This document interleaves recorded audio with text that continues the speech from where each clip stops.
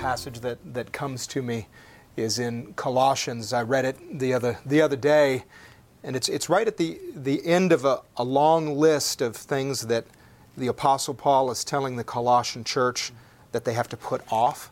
Amen. All sorts of works of the flesh. I would imagine all of those things are things that must be put off because they're not conformed to the cross. They've got to be put on the cross. And then after that, he goes on saying, as the elect of God, holy and beloved. And then he gives a long list of the things that we should be putting on. Tender mercies, kindness, humility, meekness, long-suffering. As Christ forgave you, so also you must do. And then, so he's saying, you've got to be conformed to the image of Jesus. And then he ends by saying, but above all these things, put on agape, or love, which is the bond of perfection.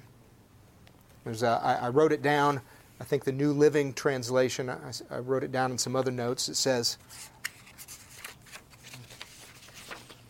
above all, clothe yourselves with love, which binds us together in perfect harmony. Isn't that the message of the kingdom that's going out, shining as a city set upon a hill? Is a group of believers who are united together in perfect harmony. And how are they united? Put on love. That's what binds us together. What is that love? We've been taught before, Brother Blair has shared, and I hope I get this right, and I hope others will correct me, but my understanding is that before Jesus came, the Greeks knew a couple of words for love. One might be eros, which simply referred to our carnal lusts and desires, which really has nothing to do with any sort of biblical love. They also understood the word phileo, which meant an affection and a familial, brotherly sort of love that people can have. And yet when Jesus came, the disciples began to apply this word agape uniquely to Jesus. It was like even when Jesus was speaking with Peter, at the point when he knew something was being reconciled with Jesus after he had professed that he would follow him, and then he had denied him 3 times. And how Jesus kept looking at him and saying, do you agape me? And how Peter's response would be, Lord, I phileo you in the Greek. The English translation, they just use love in both places. We've heard this before. Most of us know this.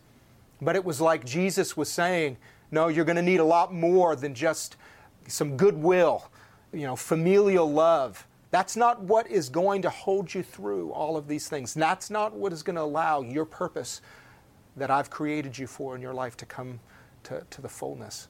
It's only going to be this agape. It's going to be this love that conforms itself to the cross. Jesus was that manifestation of his love. And when it says here that if we put on love, that's the bond of perfection. This is what binds us together. This is what takes all of the different body parts that could be scattered and unites us together and joins us together into the body of Christ. This is the bond of perfection. Amen. I'll tell you, brothers and sisters, I feel this deep feeling inside my heart today of gratitude for what God is building, that he truly is the mountain of the Lord.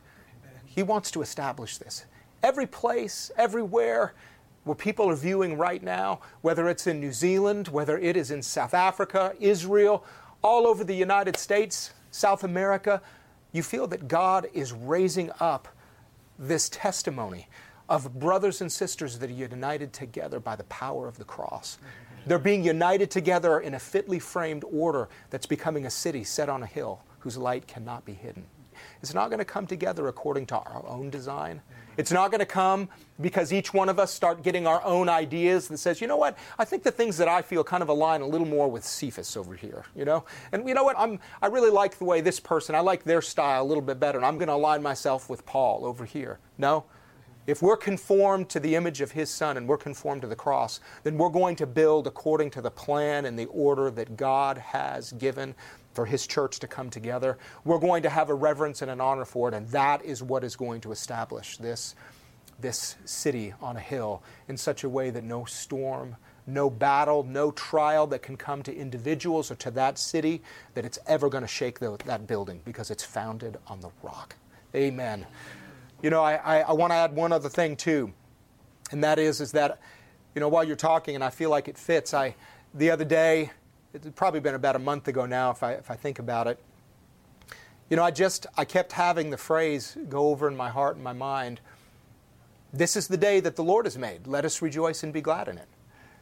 And normally if I have a scripture that's going over in my heart and my mind, I'll usually stop and go look it up. I want to read it within its context. And I realized that I really had been sort of dismissing it as I went along. And I started to contemplate that. I wasn't in a place I could look it up right then, but I thought, you know, I felt this all day today. What am I doing? And I kind of realized that I relegated that little fragment of Scripture as almost like a cliche, you know, pulled out of context. And to some degree, I know no Scripture is anything close to a cliche, but, you know, if you walk into a Christian bookstore, you'll probably see that maybe emblazoned on the side of like a coffee mug in the morning, you know, the kind of thing where you just read it, and, you know, when you're not really feeling it, and you're waking up and you're thinking, well, this is the day the Lord has made. And I'm not denying that God has created every day. I'm not denying, and Paul says rejoice, and again I say rejoice. We're supposed to rejoice in every circumstance, but when I felt to go and look up the context, this is what it was that really impacted me. This is in Psalms, the passage is in Psalms 118. Open to me the gates of righteousness, and I will go through them. The gates are synonymous with authority in the Bible. Open to me the gates of righteousness, I will go through them, and I will praise Yahweh. This is the gate through which the righteous shall enter. I'll praise you, for you have answered me, and you have become my salvation. The stone which the builders rejected has become the chief cornerstone. This was the Lord's doing, and it is marvelous in our eyes. This is the day the Lord has made. Let us rejoice and be glad in it. And I'll tell you, when I read it, I thought to myself, you know, what we're really rejoicing, some translations, I believe the Amplified says, this is the day the Lord has brought about. What we're rejoicing in isn't merely just some day that we choose. We're not rejoicing in that there's a way that we found that really worked for us. We're rejoicing that God made a day, that God made a way for us to come into deep harmony with our brothers and sisters and with Him. When it talks about a cornerstone, it says, I think it refers to the fact that there is a place. There is a temple. It's not according to the way just one man chooses to do it, my idea of building, someone else's. No, it means that there is a place. There is a temple.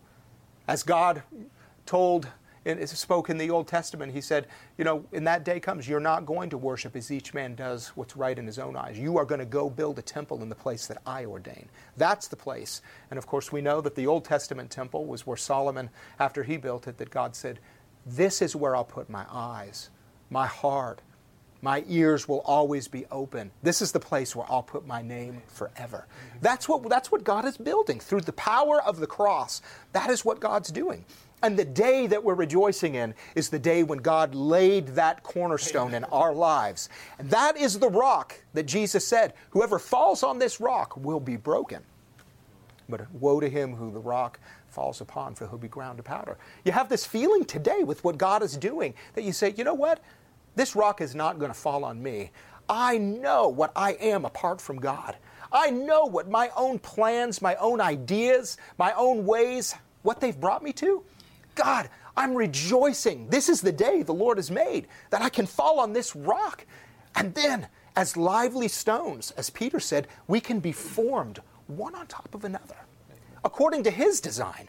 And I'll tell you, if it goes on and it says, save now, I pray, O Lord.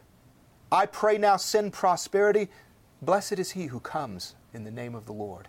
And then it goes on, it says, bind the sacrifice with cords to the horns of the altar. You know, don't you feel that today, brothers and sisters? You have a sense that this design, this order, this temple, that God is allowing us by His grace and His mercy to be built according to this design, around this cornerstone. Amen. You have this feeling that you say, God, if I can just be a part of this, would you bind me? Take my life as a living sacrifice and let it be bound to the horns of this altar. And only in this way are we going to be able to be fitly framed with one another in such a way that in the end we can really say, as it says, I believe in the Old Testament, and then Peter quotes it. He says, the one who trusts in Him will never be put to shame. Don't you feel that today? You know, when you feel God calling you past all of those things into the cross and into this place of unity, you know, there's things we've got to leave behind. You know, and there's this feeling that says, can I trust this? Can I step out on it? But we can believe the promise of the Word of God today. It says if we'll build according to this, with this level of care, with this level of humility and honor for what God is doing, we're never going to be put to shame. Amen. The only way that we would be ashamed is if we are more like the disobedient that Peter talks about there in 1 Peter when he says he's a stumbling stone to the disobedient. And you know, it's not like there's got to be something that outright rejects it. It's just this casual attitude that we can have, an apathy that can creep in to what God is doing, in which we start losing sight of the beautiful, intricate order that God is establishing and He's bringing us together in.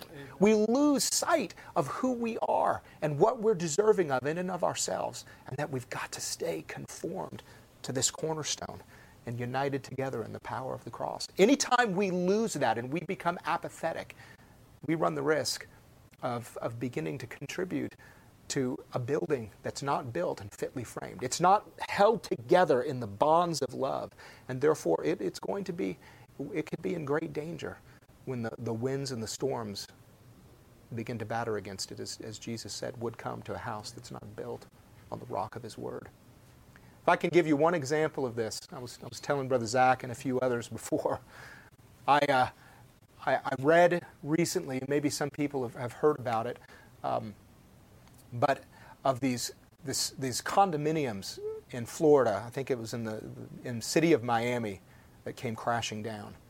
Has anybody ever? I think I'd referenced it weeks and weeks ago, maybe even months ago, in one of the podcasts briefly, one of these live streams.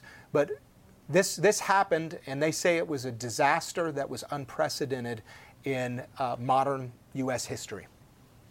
And basically, there were these two condominiums that were built right around the same time, two towers that were sort of joined together. And there were North Tower and the South Tower. They were called the Champlain Towers. They were built 40 years ago. And they were advertised as luxury living right on the ocean. And the South Tower, of course, was right on the water. And in one moment here a few months ago, at about 1 o'clock in the morning, it's 14 floors or something like that, and it came crashing down right on top of itself. You look at videos from other security cameras from around that kind of captured it. It literally looked like it was one of those buildings that was detonated by a professional. It collapsed right down onto itself completely. So many lives were lost. It was just a terrible disaster. And they've now, of course, have been trying to get to the bottom of how did this happen? How did something that the South Towers, how did they collapse like that in just one moment? And what they discovered was that the people who oversaw the planning and the construction, especially of the South Tower, they started making cost-saving choices that would kind of generally meet building codes and whatever, but they built into it long-term risks. And they said, the other thing that really got me was they said that the collapse it was unlikely that it was due to a single design or construction issue that was identified, but it was the cumulative effects of these little decisions that ultimately it doomed the structure. And some of them, they really got me. One of them was they said that there was inadequate waterproofing, inadequate covering over this building. And it wasn't something that they didn't know about. In fact, there had been multiple reports over 20 years or more in which they would say, there's water leaking through in various areas. Have we attended to this? And they would point out that there was inadequate, that waterproofing, inadequate covering.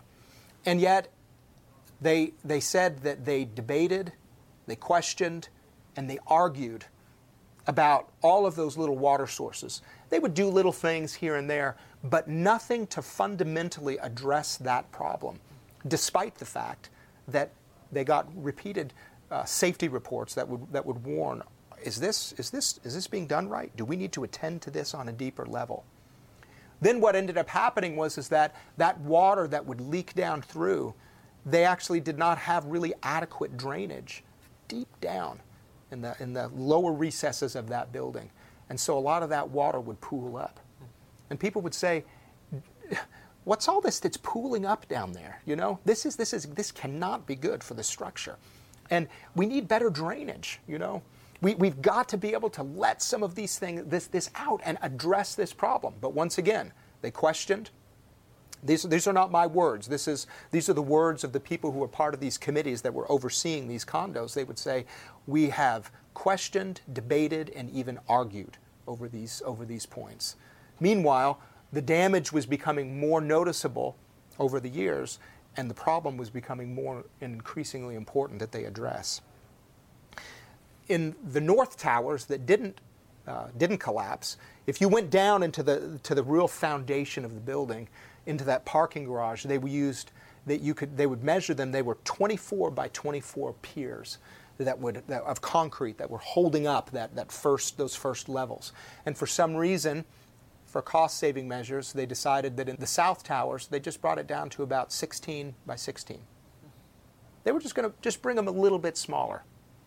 They said when you drilled into those concrete piers, there was actually less aggregate to actually hold it together. They used a slightly softer form of concrete. They actually used slightly less rebar that would help to hold all that together, and even a thinner gauge. Again, they kept saying none of these things would have brought about the collapse of the building in and of itself. But as the water began to seep in and soften up that concrete, then the water would begin to seep into the rebar and begin to rust it out a little bit. And all of those things were beginning to contribute to something that was building up. And then the last thing was that they noticed that in the side of that building that ended up collapsing they noticed a real absence of these supporting walls that they referred to as shear walls. And somebody who is an architect would probably be able to talk about this a lot more authoritatively, but from what I am gathering from the things that I've read, that these shear walls are these reinforcing walls that literally go from the foundation of the building all the way to the top. And they're wide and very fundamental to the building. They give it lateral stability and things like that. And what really got me about it was that they said that architects and builders know the importance of these shear walls in the construction of a building, but designers and things like that oftentimes don't like them because they inhibit big, broad, open floor plans and things that people would really like. And so what they recognize is that while this one building that collapsed had one of those shear walls in place in the entire building, the other building that didn't had, I think, 4 built in strategically along the way. Brothers and sisters, when I started reading about all these things, I just say, God, when I look at what happened, these people, from what I understand in the condo collapse, they actually finally got together. They issued a memo to everybody in the building, and that's when they said, we have questioned, debated, and argued over all of these things, and it's time to pay the price. And they began work on the building, and 1 week later it collapsed.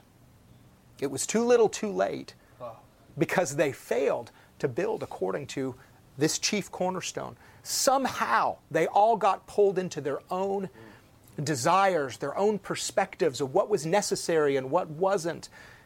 And meanwhile, there was something actually built into the construction that was flawed, because it wasn't born from this attitude of self-sacrifice that God is speaking of.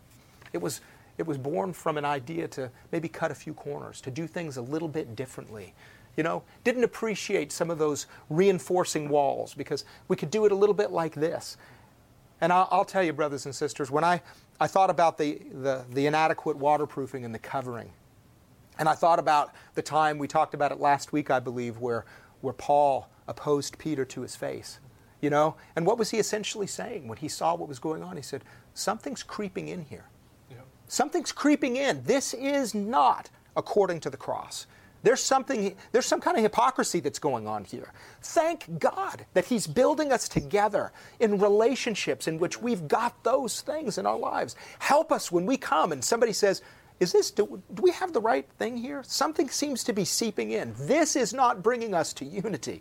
That we can hear those words. We can find ourselves being renewed in that sense that says, God, bind this sacrifice with cords to the horns of this altar. Keep helping us build according to this beautiful design and order that you're building.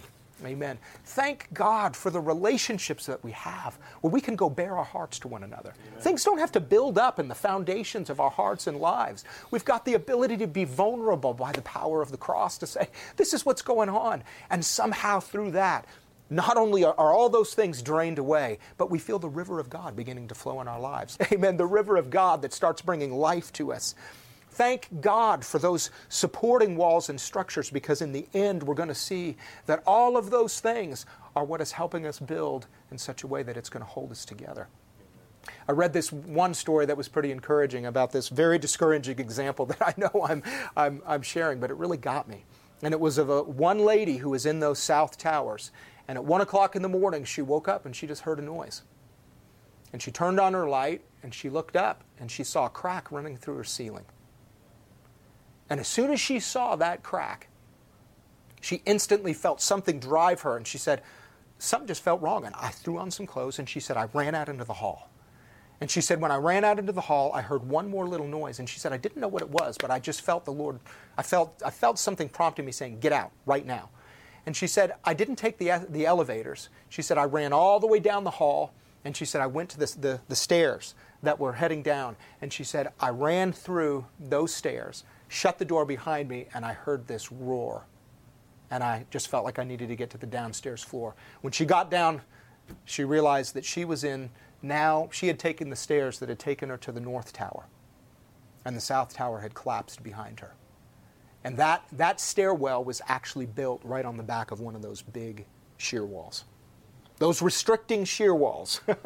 those walls that could be looked at as something that would be confining.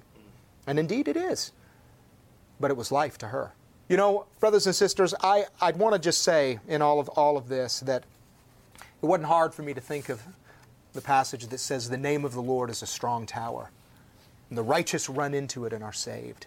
I also thought about this in Isaiah 26. In that day, this song will be sung in the land of Judah. We have a strong city.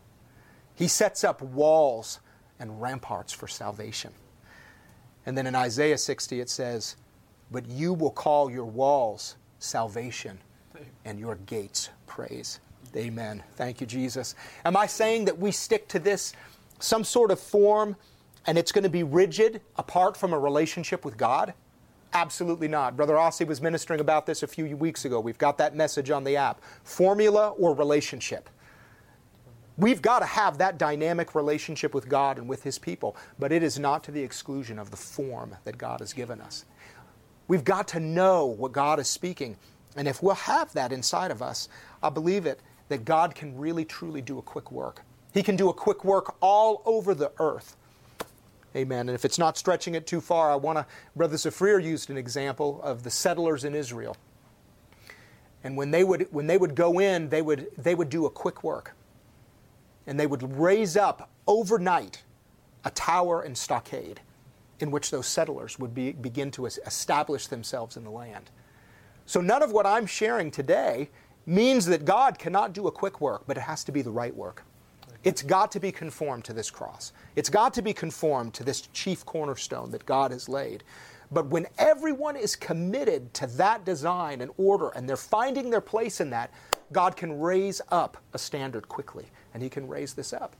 And so what they would do is they would train together for months, preparing each piece according to this design.